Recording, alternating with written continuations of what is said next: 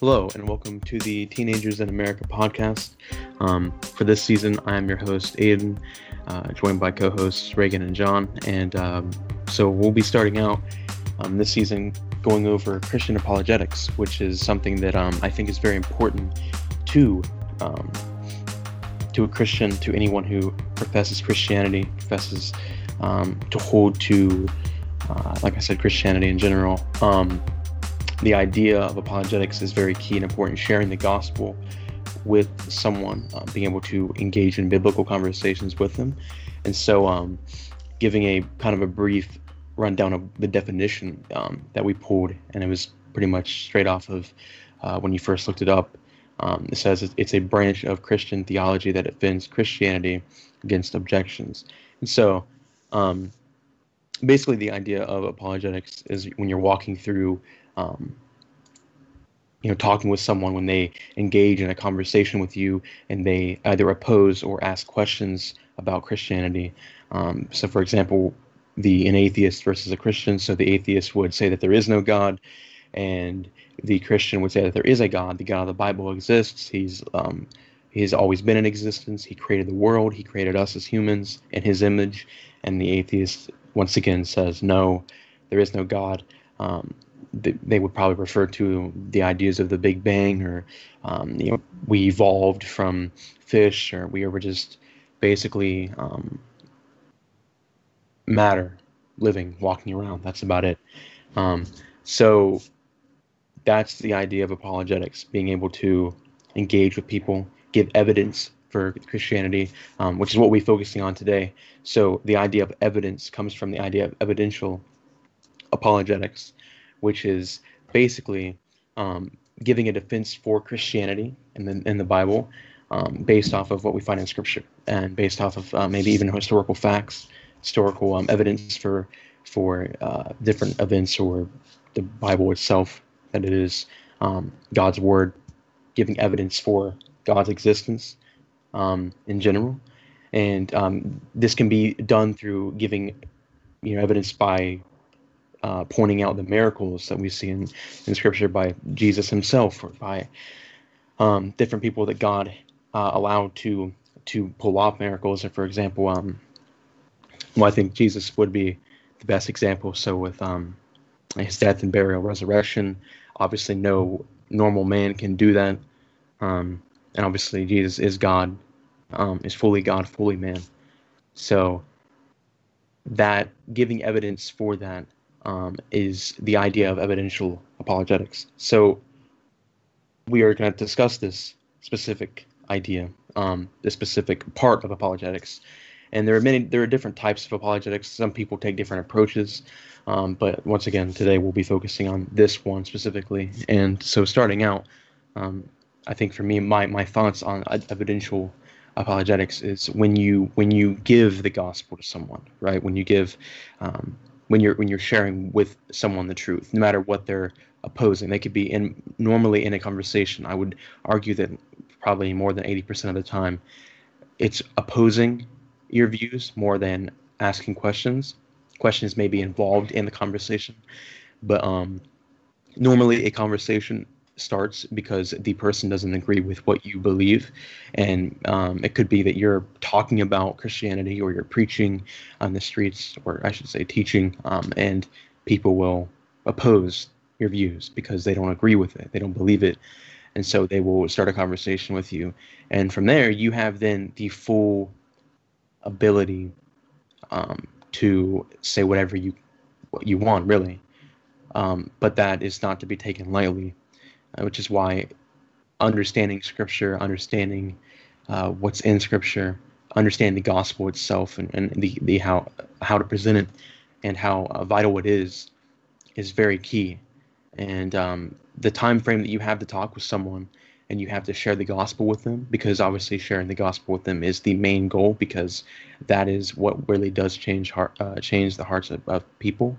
Because as Scripture says very clearly, the gospel is not to be taken lightly, and so that's to be the key, or the vital component of apologetics in general, is that we should be focusing on giving the gospel. But evidentialism once again focuses more on the miracles and the giving evidence for Christianity. So basically, concluding what I'm saying overall is that so we have all these different components of evidential apologetics that giving evidence once again for all these things, and so basically the goal of today's discussion and podcast is to discuss, is this a good approach to apologetics? So we've laid out the foundation for it, what it is, and now really getting John and Reagan's thoughts on this, of how they feel about it. So basically, I'm gonna hand it over to you guys. What do you guys think about evidential apologetics? Yeah. So as I got to do a little bit of study on it myself, between when we kind of thought up this idea to do the podcast on this and this actual recording, and I'd say that you could make arguments for and against it, but as far as coming from the standpoint from, is this going to change their heart? I think that we as Christians have to be more gospel focused, kind of, and I think you kind of mentioned that, where you want to be more giving the gospel and not pointing to things outside of that at first, like being able to share that message specifically, but coming from it from like a debate argument standpoint. I guess it might be in certain cases useful in communicating a point, especially like you were talking about combating evolutionist theories and things like that.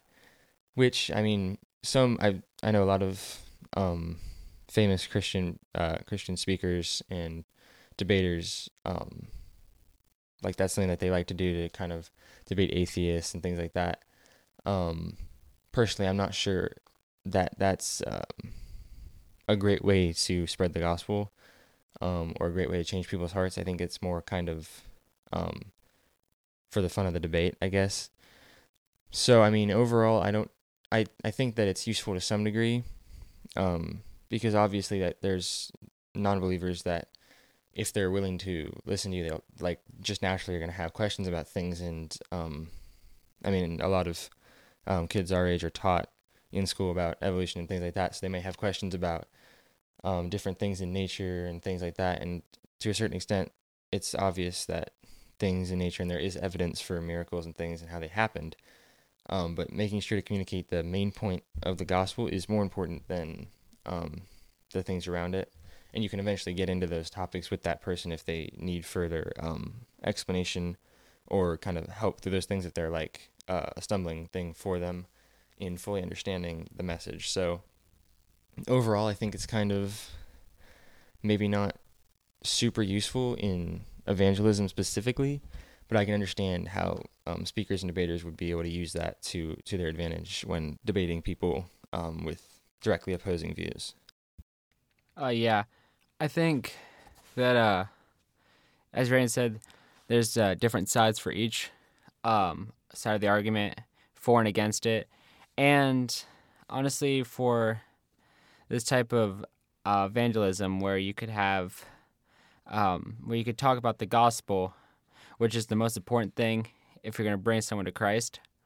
And it's most important to talk to them about the Bible and what the gospel says. And with this evidence, you can get lost in trying to say the scientific reason why this is true, like why we were created from God and that's the Christian perspective, and not evolution, where we were not created as evolution says we were. And you can spend a bunch of time trying to dispute evolution, but you could also spend a lot of time, and you could say more in the same amount of time if you just used the gospel, right?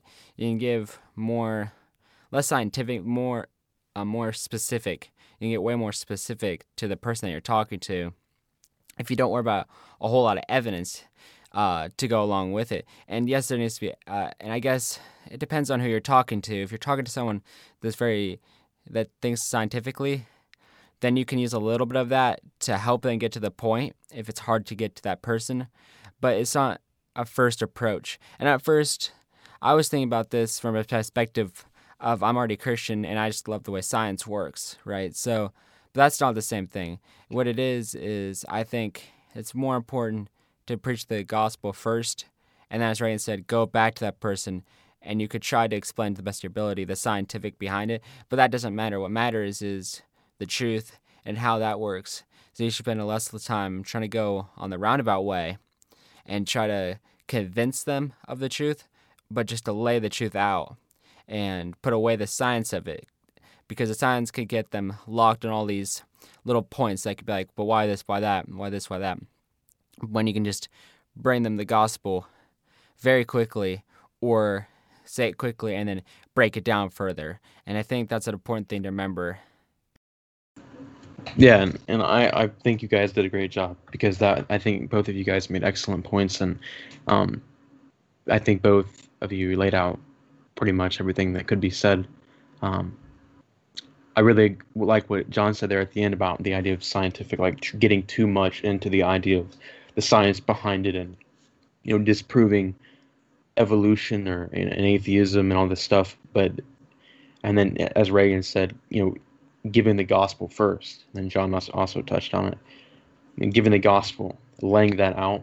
And then if the person wants to engage in the conversation with you about that, then you can take it from there. But I think what's key to point out is that Scripture is very clear that everyone knows that God exists. Everyone knows that there is a Creator, but they have their hearts hardened toward Him. They're blind to the truth because of their sin, because of the things that they've done, and they're without excuse, as Scripture says. So, trying to, without the gospel, prove that God exists, and having a 3-hour argument with someone over, why God exists and why atheism is wrong, and it doesn't change anything in the end, because although they may hear your points and they may think that, yeah, they're pretty valid, but it doesn't matter, because the heart is still hardened. The heart is still turned in rebellion against God. And without the gospel being given to that person, their hearts will not be changed, because it takes the gospel to change someone. And that's why I think that, like you guys said, it's really important to lay out the gospel first. Because if you're going to have a biblical, like, just as an example, I watched a movie not too long ago called A Case for Christ, which I may have already spoken on a while back. I don't really remember. I've had a lot of conversations about this, but there's a movie called A Case for Christ. The Case for Christ, I think, is the exact title. And the whole movie was this about this couple, and the wife was saved, and the husband was going through in the whole entire movie trying to prove that Christ really couldn't have rise from the dead, and that God doesn't exist, and all this stuff. And at the end, the guy could not disprove that Christ didn't rise from the grave, that didn't rise from the dead. It was impossible that could be the case, at least that he thought, but he couldn't disprove it. So he told his wife that he wanted to be saved, and he, in his own private room, said, basically told the Lord that, I can't disprove it, so then it must be true. And at the end, the wife told him, he asked her, what must I do to be saved? And she basically said that, that's between you and God. And they prayed. And it's like, but this whole point in the movie, you've only used evidence to prove to people that God exists, and that Christ really did rise from the grave. But that doesn't change the hearts. And there was the perfect opportunity for, at the end of the movie, for the gospel to be given, so that the audience hears it, not just the movie itself, but the audience that's listening, that's watching the movie, hears it. And it wasn't given at all. And it was so sad, because it's like, that was the opportunity, after all the evidence that you gave, and you did all these things in the movie, which was great, but you missed the whole point, Mm-hmm. Right. And I actually, that movie, because I've heard of the movie too, I think it's actually based on a true story of a real person. I think the guy actually ended up writing a book called The Case for Christ, I think. And I think that, like you're saying, you're right. It's like, you can give all this evidence, and it may even be good evidence in world terms, but without the actual gospel, you're missing the soul. Like, you can get to the person's mind, but you're missing the soul and the actual act of saving them. You're missing that key component, because I Right. mean, anybody can talk about evidence, and there's evidence for lots of things. And I mean, even evolutionists can claim that there's slight evidence for some of their theories. But even then, you have to, with explaining Christianity, you have to have the gospel, because it even is a key part that makes the evidence make sense. It's the key to the equation. It's so key in helping people get to that point of understanding why they need to be saved. Right. And it's almost like, for me, like looking at there are people that believe the earth is flat, but there's so much evidence. I mean, you can look up thousands of images taken from space that prove that the earth is not flat, but people still believe it. And so it's the same thing. It's like, but you can give them all that evidence, but they still won't believe it. And it's like, so in the end, really, I understand the idea of giving evidence, and I'm not saying that you shouldn't. If someone wants to have an argument with you about atheism, or and versus Christianity, or evolution versus Christianity, or whatever, and you want to have a debate with them about it, then sure, as long as it's in a gracious manner, and you're not doing it because I'm in an apologetics class right now, and one of the things that my teacher pointed out in the very beginning was, you're not doing this so that you win a debate and you feel good about that you beat someone and they couldn't disprove your points. Your point is to give the gospel and to be a light in the darkness to that person that you're talking to, or those people that you're sharing this with. Your point isn't to win people over, or to by arguing with people and debating with them, and so that you look good, or that you beat people and so you can feel good inside about it. And I think that that's very important to remember, because as humans, in our human nature, we like to be right. And so when we win an argument, we feel great about ourselves that, hey, we won, we beat that guy. But it's not about that. Christianity, actually, it's, Jesus was humble. Jesus was not, I'm right, you're wrong, and, look at me, I'm so great. He was humble. Right. He pointed out the truth. And that The was real it. like success in this kind of thing is knowing that that person is saved. It's not that you beat them, like you're saying. It's the real victory there is knowing that you helped somebody, or God used you in a way to save someone or help that person in their life. Right. So, John, do you have any final thoughts for this? Yeah, just real quick, I was thinking as you guys are talking, if you say to someone, and you talk to them about the scriptures, like I've been saying, the evidence can be supported for either side, right? Because there's evidence for everything, as Reagan was saying, but people don't even if it's true, people don't necessarily believe it. And to the other point, you'll spend a lot of time dealing with that. But if you just preach the gospel, like God said to say, and this person's not like a stubborn-headed person that's like very stuck in their beliefs, like some atheists can be, but if they're like in between or just kind of there and they're not really sure, what's easier to believe? The fact that there was nothing and then all of a sudden, like the Big Bang Theory, there's nothing, then there's something, or that there was a God, Jesus, that came down and then died for us in our place, and forgive us our sins, so that we can go to heaven and spend time with him, or spend eternity with him. Because I feel like that would be, if you went and talked to someone, instead of spending much time on evidence, it'd be easier just to say that, and you would penetrate more people if you said the gospel and then talked about how merciful and loving God is, instead of evidence and how Big Bang is wrong and all these other beliefs are wrong, evolution's wrong, all this stuff.